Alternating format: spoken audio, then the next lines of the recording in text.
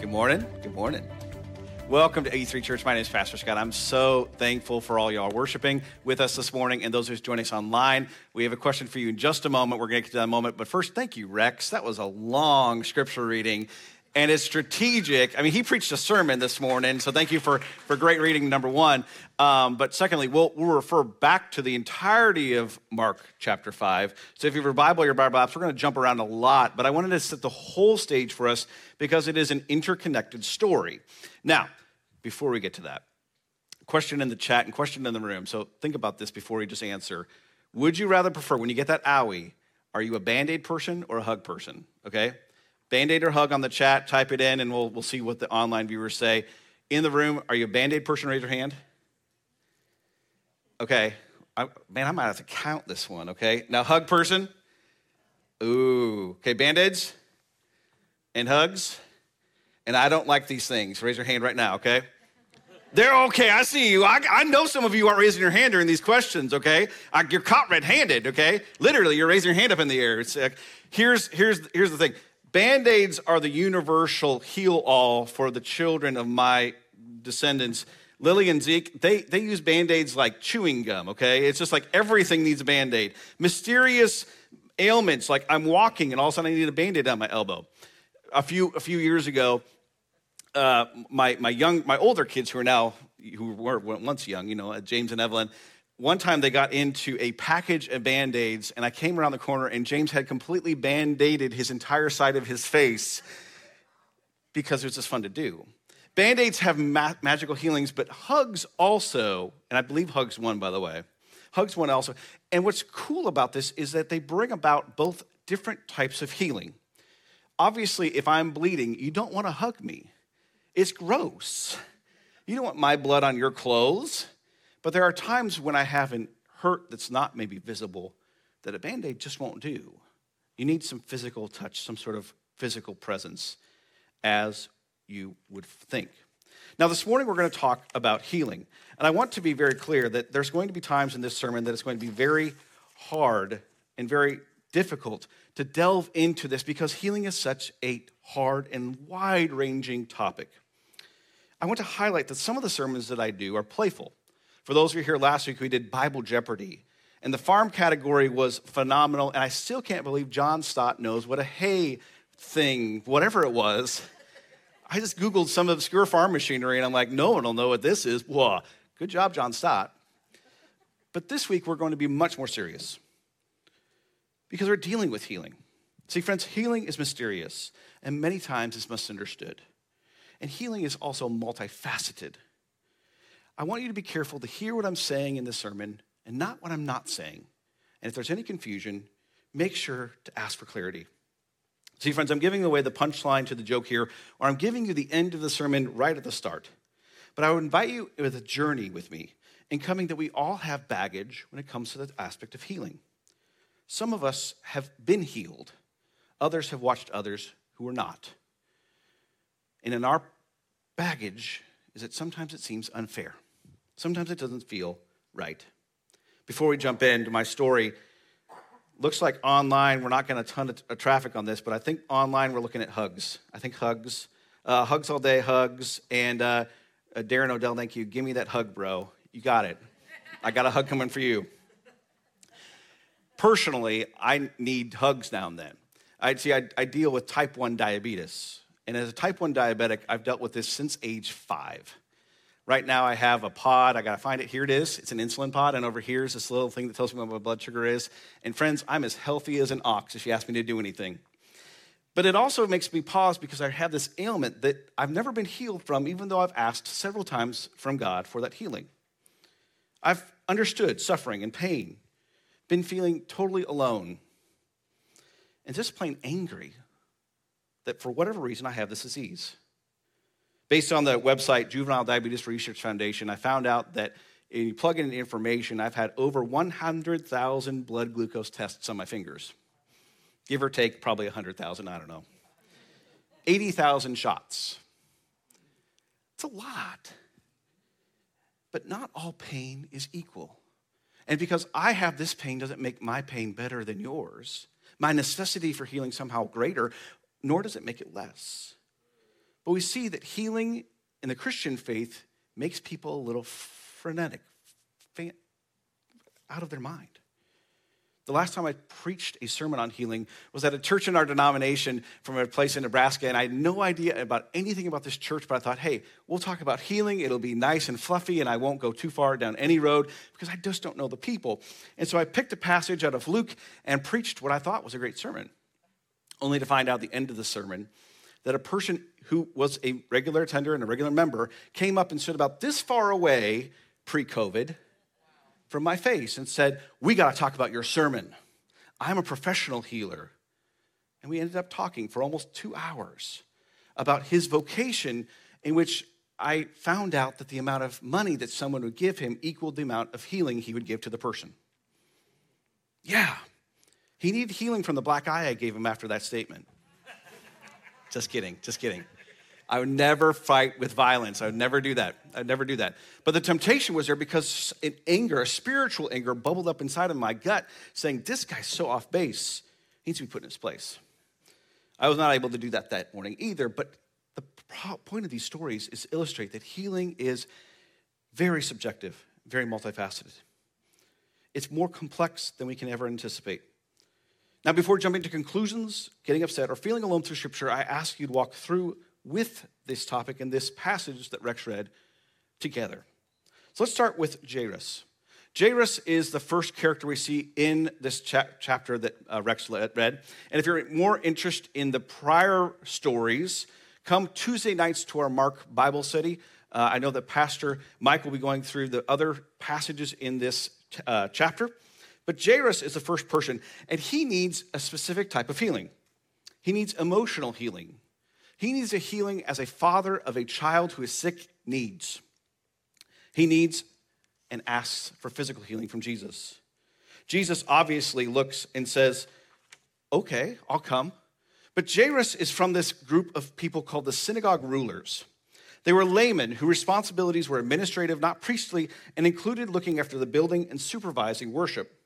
Jairus jettisoned all dignity and pride as a person who worked at the church of the day and comes to this itinerant preacher who has already made enemies with the rulers of the day and falls at his feet and says, please help me. Healing sometimes means giving up all of your sensibilities and throwing everything to the wind. But the passage is interrupted by another story. Mark, who gives very odd details sometimes, and at other times such important details that you know this story isn't manufactured, has this woman who all of a sudden pops up. So verse 24 is we're going to pick up here.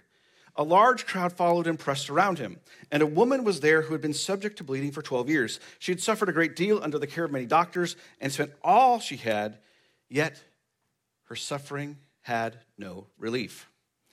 We see that in these verses, that this woman all of a sudden bursts onto the scene, asking for healing, pressing around Jesus to the point where people are touching him, we are assuredly, nonstop. Again, pre-pandemic. But the point of this is that this crowd wants to see what's going to happen. Where is Jesus going? What's going to happen to this synagogue ruler's daughter? Can he save even her? Probably, we see in these chapters and these verses, based on medical expertise, this is probably some sort of uterine disease that causes the bleeding to happen. But the point and the problem is that when one bleeds in Jesus' day and culture, you are unclean. She would not be allowed in these doors if we want to find a comparison. And so all social and religious gatherings, she was banned from, she was barred from. And so for her to have the audacity, as we saw in the opener, won't back down, to come into contact with Jesus with this superstitious belief, sees that this woman needs healing. See, this woman who we don't know her name of, we don't know much of anything about her, needs physical, social, and spiritual healing. We see that she's exhausted all of her resources, and she is ceremonially unclean. At once her faith, even though mixed with superstition, was rewarded. But Jesus is harsh with his response. Who touched me? He asks. Though Matthew and Luke tempered this some. He wanted to make personal contact and let her know that it was her faith and not her superstitious belief that caused God to heal her. It's interesting that somehow she knows instantly that she is healed. But isn't that interesting in long suffering when you know that a subtle change means a big impact? In verse 34, the word that Jesus uses to describe her is daughter. It's the only time he uses the term in all four Gospels. He calls this woman who has had long suffering, 12 years of suffering, daughter. And the word healed in Greek is the same word for saved. Here we see that physical healing and theological healing are both in Jesus' mind. And in Mark's gospel, the two always go together. And then he says the great Hebrew word shalom, which means go in peace. Peace not just from the freedom from the inward anxiety, but the wholeness and completeness of life that comes from being brought into a right relationship with God.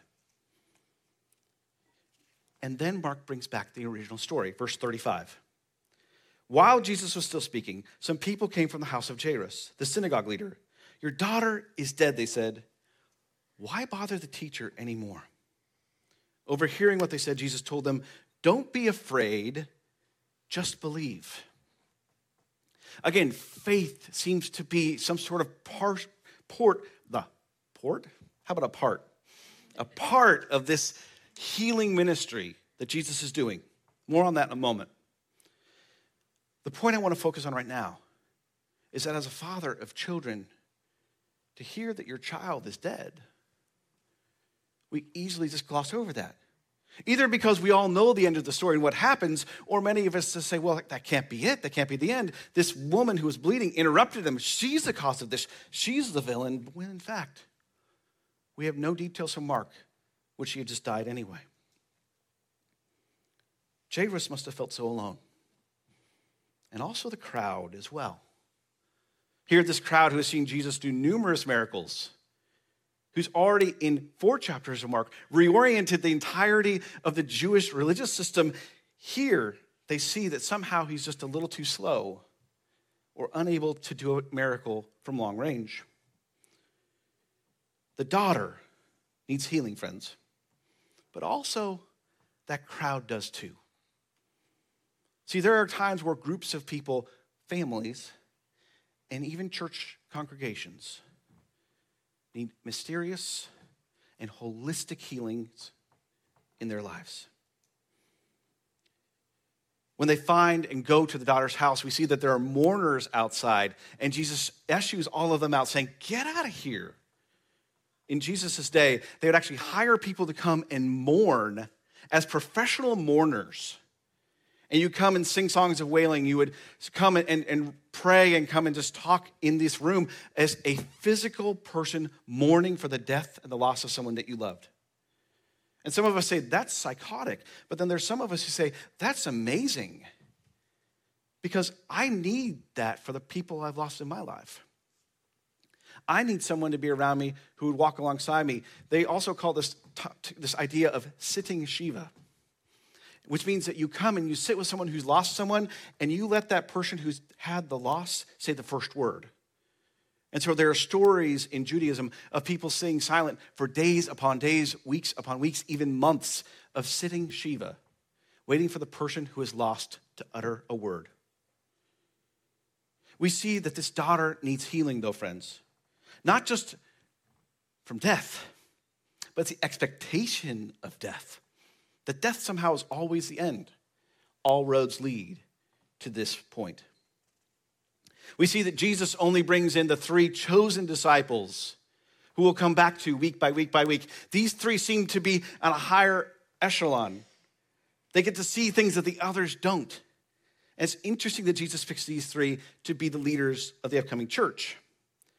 But we see throughout this chapter that the ways in which healing is needed is varied. When we delve into the chapter, we let the chapter speak to us. The father needs familial healing. He needs healing from his hierarchy mindset that in his day and age, a young girl would not be on the Savior of the world's to-do list for healing. Women had a secondary role to men. So Jesus should be healing all the men first and then the women. No groans? Right. Jesus, again, reorienting, causing those who are on the outside to be insiders. We see this woman who was shunned by society, who needed physical healing, who had gender shunning as well, and was worried about her cleanliness, completely reoriented and healed. And then, of course, we see the big one, that Jesus resurrects this young 12-year-old girl and restores her soul in one phrase, Talitha cum. What we don't see in the story is a response necessarily of the crowds that have gathered. But friends, if you had someone that you have loved and have lost, and all of a sudden they are raised back to life, wouldn't you go shouting that in every one of the streets in this city? Wouldn't you go on top of the Capitol building with a loudspeaker and just scream as loud as you can, "They're alive!" So what is healing? It's based upon your paradigm, the way in which you look at life, when in fact, healing is much larger than that. So I want to give us 4 takeaway statements as we interpret this passage. Number 1, healing is holistic. Healing isn't just taking a hand, a pancreas, a mind, or a soul and restoring it. It's all of the above.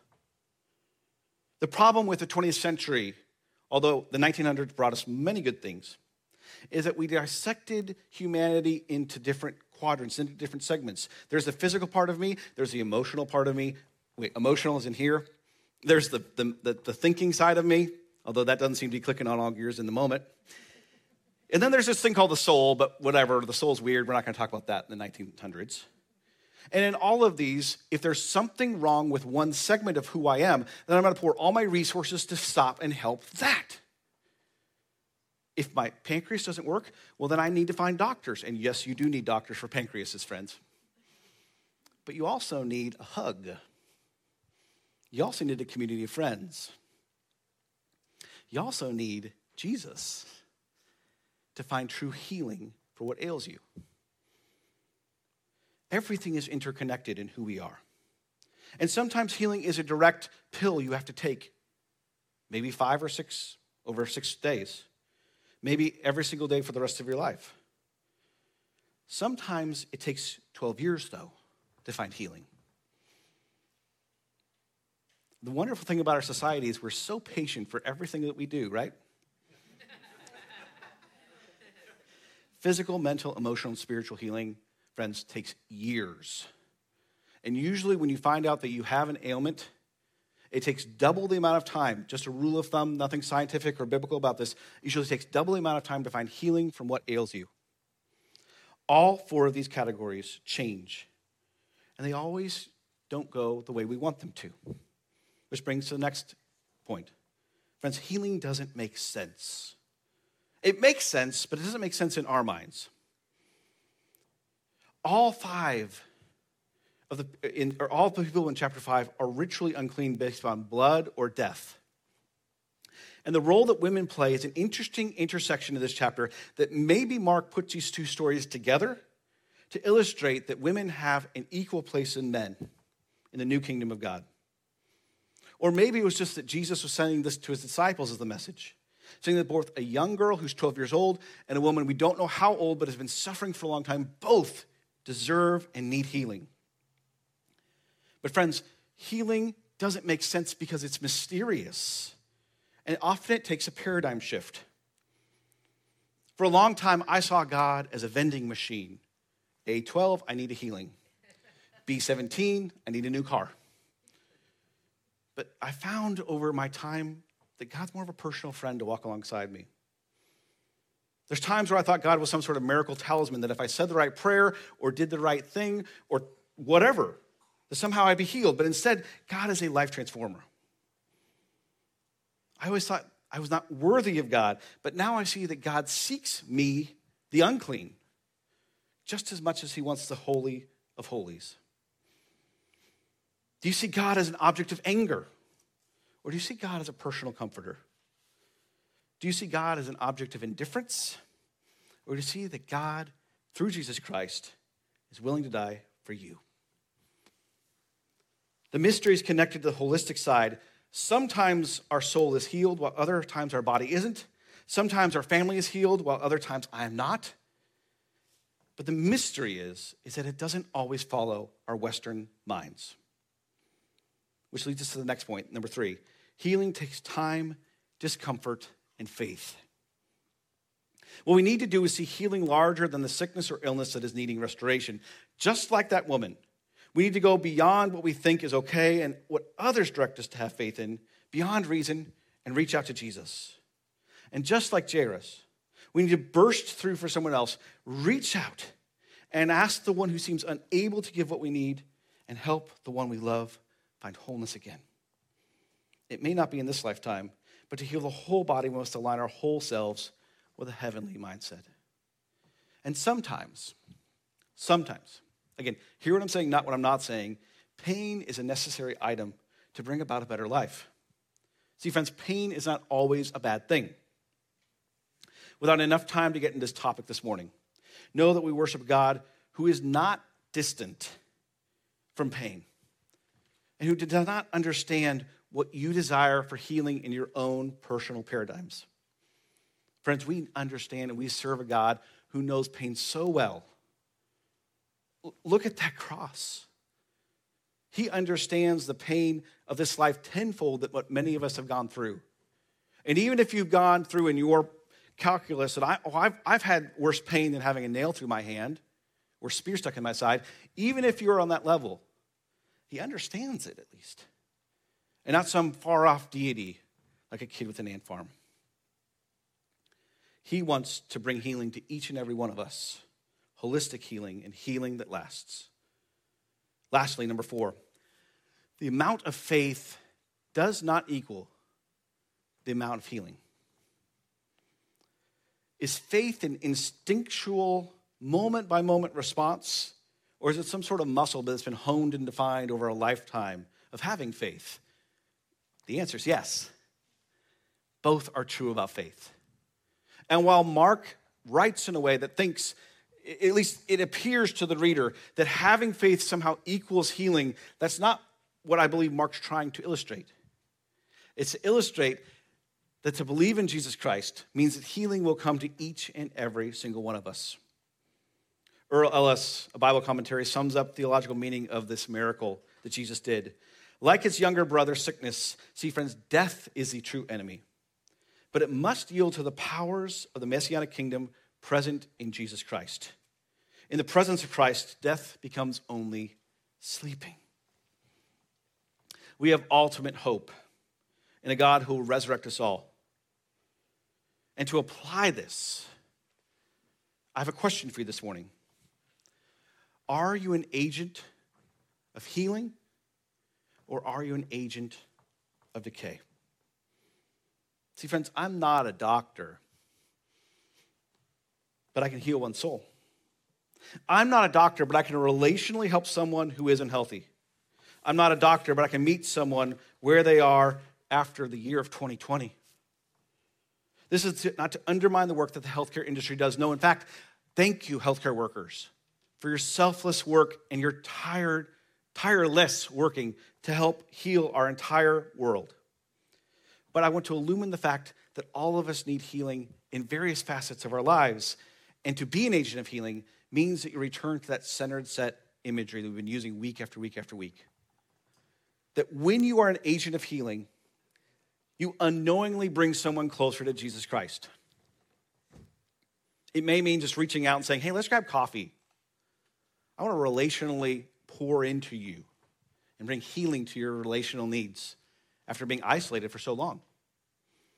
For some of us, it might mean physically donating blood or helping those who are sick or ill in various places to find greater health. For some of us, it might be to spiritually help heal someone's soul, that they may have views of God that don't jive with the Bible, and so to pour into them by revealing the true God, Jesus Christ.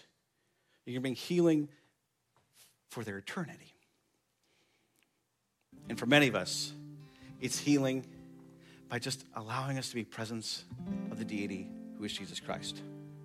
In a moment, we're going to welcome him, Jesus, literally into ourselves, symbolically through bread and juice, but more importantly, theologically, by allowing the Holy Spirit to transform what are just common elements into me expressing my faith through such a beautifully physical act of taking communion and allowing Jesus into us. We'll invite you to come and to try to maintain spacing as much as possible as you come down the aisles and then return to your seats, and to take both bread and a juice cup, and then to stay seated and hold those elements as we'll take them all together after the song. This isn't some sort of magical formula that somehow brings healing, but this is an act in which healing can stem through your works, and healing can come into you and make beautiful things, however, wherever you come in this place right now. At the square table to my left, there's gluten-free bread. And we ask that you, again, try to maintain as much spacing and politeness as you can to your neighbors. And then at one point, we'll all remove our masks and take the elements together. Right now, I'd invite you to enjoy this song, to sing along if you feel led, and to come to Christ's table and accept the meal set up before us. Please come.